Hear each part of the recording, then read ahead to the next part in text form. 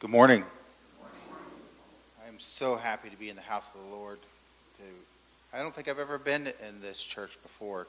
I grew up on this district all but 9 years of my life, and it's a beautiful sanctuary, beautiful people, beautiful everything. As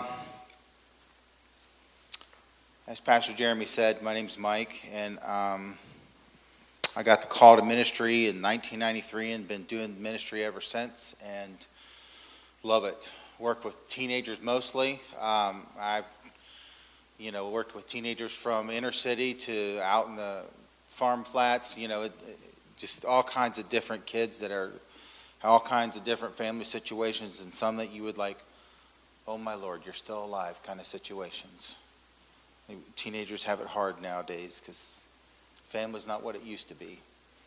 Over the last 6.5 years now, I've been the associate pastor of prayer, and anything with prayer ministries at our church I'm in charge of and try to take care of those things, and and it's a wonderful thing. So before we get started, I want to pray over the message because can't really do it without that.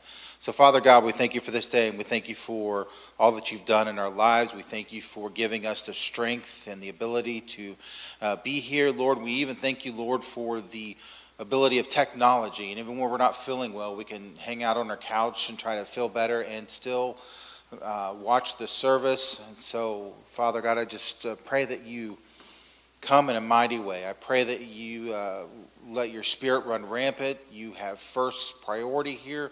We invite you to take first position in everything that we see, everything that we hear, and everything that we do. Father God, may it be a message from you. Help me to utter what you have asked me to. And Father God, just fine-tune us this day so that we may walk as one. Thank you, Jesus, and all of God's people said, Amen. The title of today is called When a Mother Listened to God, and the passage is found in Exodus chapter 2, verses 1 through 10. And I'm going to be sharing a couple of stories here, but the first one is about Moses. So in Exodus chapter 2, starting at verse 1, it says, Now a man of the tribe of Levi married a Levite woman, and she became pregnant and gave birth to a son.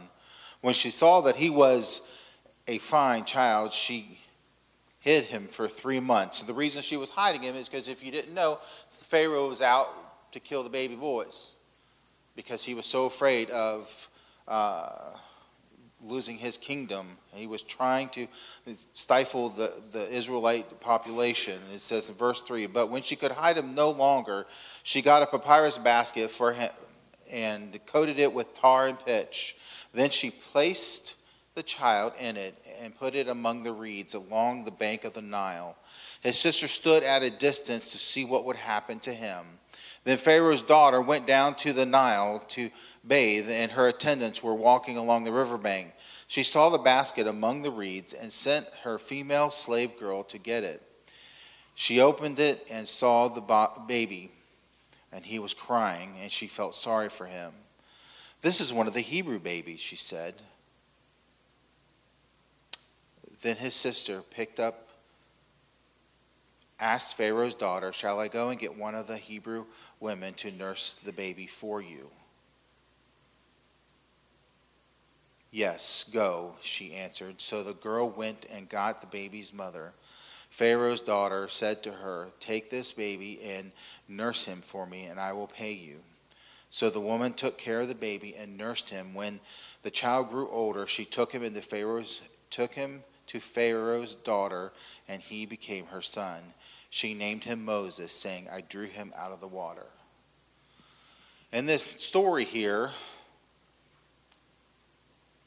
Moses' mother had no choice but to listen to God, had a choice but to listen to God or not. It's one of those two things. You either listen or you don't. She is probably in anguish because Pharaoh was going around and killing the young boys. And he just didn't want the Israelite population to grow anymore, so he was trying to do everything he could to keep it from doing that. And And she probably spent many times on her face before God, like, what am I supposed to do? What do I need to do? And it brings me to the first point. Listen to God. And as we as parents, our first priority should be to listen to God. Proverbs 5:1 and 2, it says, "My son, pay attention to my wisdom.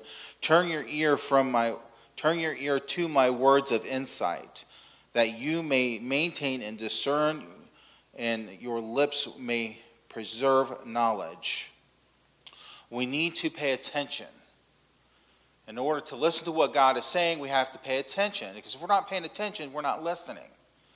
You know, if you look at today, nowadays, the worst and greatest thing that everyone could ever imagine was the invention of the cell phone. Because you could see it, and when you go to a restaurant, there's a family of four, they're sitting around the table, and they got their phones out like, what's the latest, greatest thing on Facebook or TikTok or whatever else is going on? And you see no conversation, you see no interaction, you see no communication between the people at the table. You know, my household, when we have dinner, the phones will go away, unless sometimes I'll get a prayer request and then I have to post that on the prayer chat. But that's just something that we do because communication is important. If you get kids together, you get adults together, half the time they really don't know how to interact. They don't know how to talk to each other. They don't know what to say or to do. And I'm like, I bet you what, if they get the texting out, they could write a book and chapter and all that stuff. But yet to have that verbal face-to-face communication, it doesn't happen because they're like, what do I say? What do I do? Pay attention to the wisdom of God. Turn your ear to my words of insight. And by doing that, I believe he's asking us to get on the edge of our seat and turn our ear ever so slightly to the good ear, not the bad ear, but to the good ear. Turn your hearing aid up if you have one and really tune in to what God's trying to tell you. Because half the time, even in church, you see people like, they're tuned out. Like, why should I be here? What's the big deal? I'd rather be at home because, you know, I've got some burgers and dogs. I'm going to put them on the barbecue. But they're not tuned in to what the Spirit says. And you always hear from the teenagers, I'm so bored. Oh, my goodness, church is just so boring. I said, well, let me ask you something. When's the last time you tuned in what God had for you? When was the last time you said, all right, I'm going to place myself secondary and really jump into who this Jesus is and what he's all about, what he could have for me? And they're like, what? Just one of those things you start thinking about when you start wanting to figure out what this God thing is all about. Maintain direction, and your lips may preserve knowledge. If we don't maintain direction, then we're going to get lost, right? That's why I love my GPS. I'm like, I need an address. Half the time when we're going somewhere, I'm like, honey, what's the address? I don't know. Honey, I need the address, because if we don't have the address, we don't know where we're going. Well, it's over there by that one building next to the gray thingamabob over by the whatchamacallit in 3 passes past the wing name. And she's laughing because she knows it's true. But we're the same way. Where are we going? What is our direction? What are we supposed to be doing? Without any of that, we are lost. We need to develop the talent to listen to God and not merely talk. There are many times in the Gospels that Jesus took time to listen to what his Father was saying and not to come off as a know-it-all, even if he knew it all. Because let's face it, Jesus knew everything that was going to happen, that did happen, that is ever going to happen in history. But he took the time to say, you know what? I still need to step aside. I still need to step into God's presence, my Father's presence, and say, okay, Father, you know what the next task is. I need you to fill me up. I need you to energize me. I need you to give me direction. I need you to give me what I need to say, what I need to do. And I believe, to correlate this with mothers, and can be parents as well, but mothers specifically, that mothers need to stop. Lean in and listen. Father God, what do you have for me today? How can I be the woman of God that you created me to be, so that my children can see what a good, godly woman's supposed to be, so that the people around me say, you know what? I don't know what's going on with her, but I want some of that. That is an amazing thing to see what this woman is about, because she took time to pay attention to the wisdom of God. She turned her ear towards God, and she maintained discretion and listened, so that may she preserve knowledge. Moses' mother had to be tuned in with her God in order to do what she did. I don't know of a mother who could emotionally or spiritually do what she did. But to save her child, I believe throughout this whole ordeal, what was going on at the time, she was probably on her face, on her prayer rug, making a big puddle of water, crying out to God, God, what am I supposed to do? What's my next step? Help me to save my son. Help me to do what's necessary. And as the story said, that she got a basket, not knowing why or what was going on, but she was obedient. Did what she did with the basket so it would float. She probably lined it with his favorite blanket. Changed him real quickly, made sure he was clean, and set him in there, and then placed him along the riverbank, and then stepped away. Let's see what God would do. And we all know the story of Moses and how he saved the people of God and those things. One of the things we've been talking about at Obed's is called a book called The Dangerous Prayers.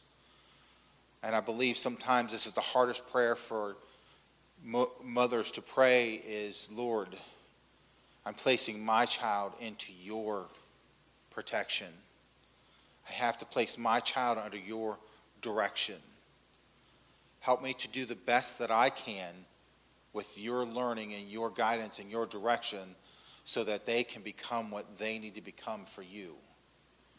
Because let's face it, we want our kids to be success. We want our kids to be the greatest that they can be. But my prayer for my children is that they be the greatest that they can be for Jesus. What did God create them to do? I don't know. It's up for him to design and decide that for them. Which leads me to point number 2. It says, trust in his plan even when it doesn't make sense. Let's just face it. There's a lot of things that God asks us to do, and you're like, what? Psalms 28, 1 through 2, and then we'll jump down to 6 and 7. It says, to you, Lord, I called. You are my rock. Do not turn a deaf ear to me, for if you remain silent, I would be like those who have gone down to the pit. Hear my cry for mercy as I call to you for help, as I lift my hands up toward your most holy place. Can you imagine being in a very dark room, pitch black? You flip the lights off and you're like in there, you're like, I know there's a bed here somewhere. Oh no, that's the end table. And I know there's a nightstand over here. Oh no, that's where the bed was. And you're fumbling around because you're not sure what to do. And then you're like, Lord, you are my rock. You do not turn a deaf ear from me, for if you remain silent, I would be like those who have gone down to the pit. This individual is crying out to this Heavenly Father for mercy. He's asking for help as he lifts his hands towards the most holy place. Aren't you glad? And when we lift our hands up and lift our heart up, there's no busy signal when you're talking to God. There's no, like back in the day, they used to have a party line because they didn't have enough phone lines, so that 3 or 4 houses had the same line, and you had, sorry, Mr. So-and-so, I really need to make a phone call. You're like, oh, I'll be off in a minute, and 3 hours later, you're like, okay, we listened to the cow having a baby, and the chicken got out, and the dog's running down. Kind of like, I need to get through. I cut my finger off, and but I don't have to wait. I can lift my hands up. I can cry out for mercy and ask for help. So verse 6, it says, "Praise be to the Lord, for he has heard my cry for mercy. The Lord is my strength and my shield. My heart trusts in him, and he helps me. My heart leaps for joy, and with my song I praise him." There's one phrase in here that we must understand. It says, "My heart trusts in him." Moms, since it's Mother's Day, where's your heart at? Are you trusting in him? I can ask fathers the same thing. I can ask those of you who are not married yet. Is your heart trusting in God? So even though this is a Psalm of David, I can hear Moses' mother crying out again to God as what to do, because like any mother, she wanted her son to live a long, healthy life. She wanted him to be used of God. So I picture her on her face down again on her prayer rug, pouring her out to God, and God tells her what to do. And I kind of believe that her first words were, "What are you thinking? Lord, you don't make sense." But then as she's on her prayer rug and she's being honest and realizes that she finally settles down, when she finally settles down, I can hear her settle in her heart and say this, "My heart trusts in him." Are we trusting in him, mothers? Third point here. Obey his plan even if it seems crazy. Obedience. Proverbs 22:6, it says, "Start a child off with the way they should go, and even when they are old, they will not turn from it." And a lot of people think that this is a guarantee that if we teach our kid about Jesus and we walk him through church and we walk him through the life of what life is like with Christ, that he'll, when he's older, that he will not turn from it. What it is, it's a challenge for the parent to do what's necessary to make sure that they have all the tools, they have all the knowledge, they have all the learned skills, they have all the things that they need to walk in the light as Jesus is the light. It's pushing us and challenging us.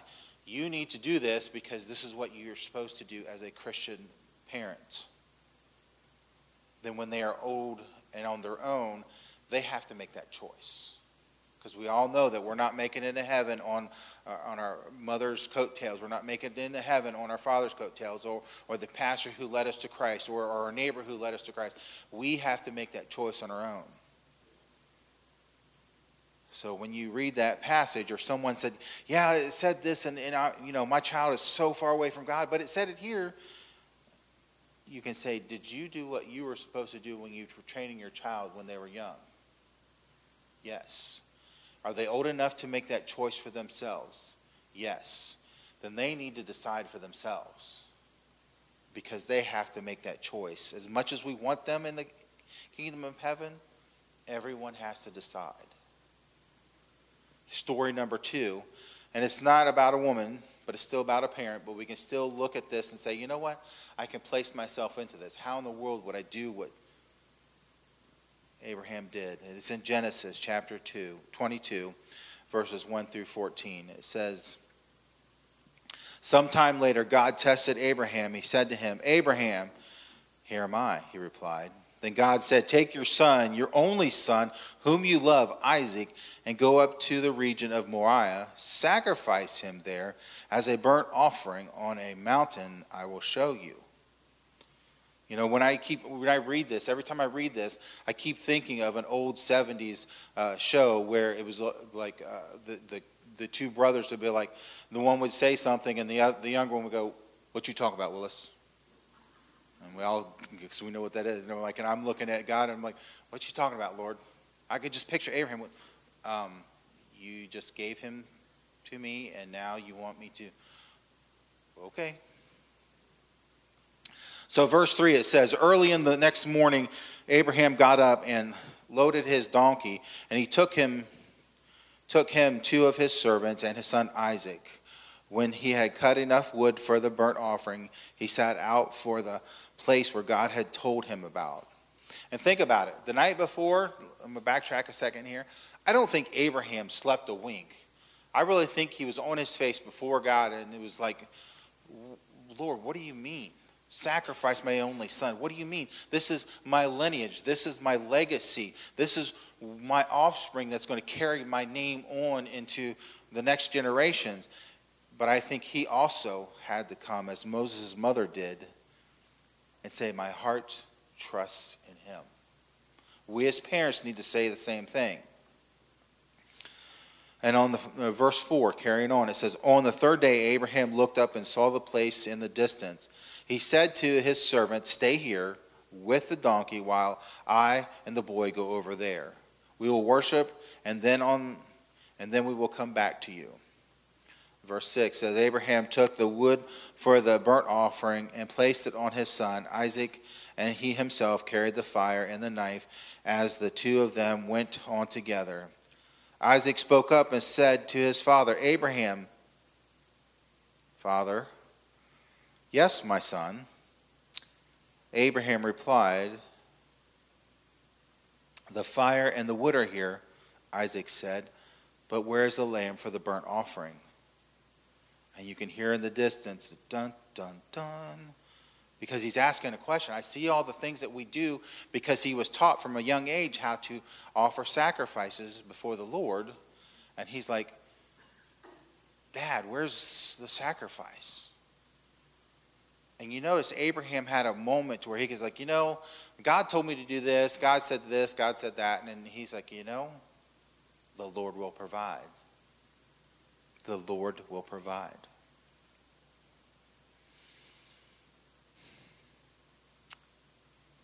And the two of them went on together. When they had reached the place God told him about, Abraham built an altar there and arranged the wood on it. He bound up his son Isaac and laid him on the altar on top of the wood. And all throughout this, I'm kind of wondering what Isaac was thinking. Just one of those things I think about. What was he thinking?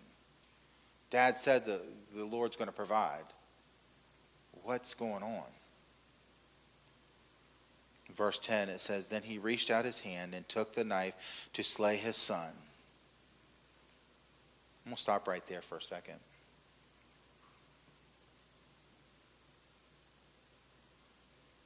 Motherhood is a very awesome and wonderful and a blessed position in our society. I believe that with all my heart, because mothers do some things that us dads could never do. It just the things that they go through and walk through. You see a mother when their child is in danger, they'll walk through fire to save their child. They will walk over burned coals to save their kid. They will walk through hell and damnation to try to save their child from the bad choices that they're making. That's what mothers do. But the thing is, I think mothers sometimes believe it so much that they get lost in, I got to take care of my child. I've got to take care of my offspring. I've got to do what I got to do, that they lose themselves in the protection of their child. As you watch Abraham walk through this road with his son, doing what he bounding his son up and laying him on the wood, on the altar, and getting ready to slay his son, he's doing what God told him to do, placing his son at the foot of the cross, so to speak, at the foot of his father.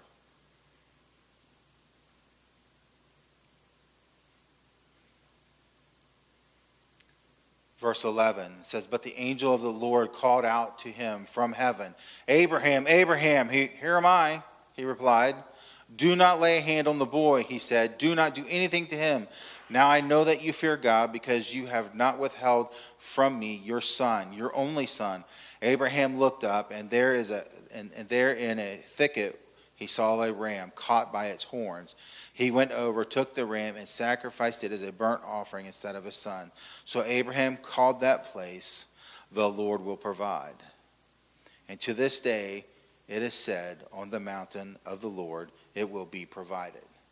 And the reason I kind of correlated that with what mothers do is because mothers tend to lose themselves in the process of helping their children to be a success, from to protecting their child and to doing those things necessary so their children can have the best success at life. But they tend to sacrifice their relationship with the Lord, where their children become first place. I don't know if Abraham was doing that, putting his son in first place over God. And God said, wait a minute, we need to test these waters because there's some things here that are out of whack. These are things here that are out of place. So I need to make sure that I am first place. So mothers, challenge to you is don't forget to put God in first place. Abraham showed God that he was in first place. Moses' mother showed God that he was in first place by doing what she did, putting her son in a basket in a water that could have easily got downstream and been lost out to sea. Isaac could have, did what he did, and the Lord may have not said anything, and he would have sacrificed his son because he wanted to make sure people knew that God comes first. Mothers, God has to come first.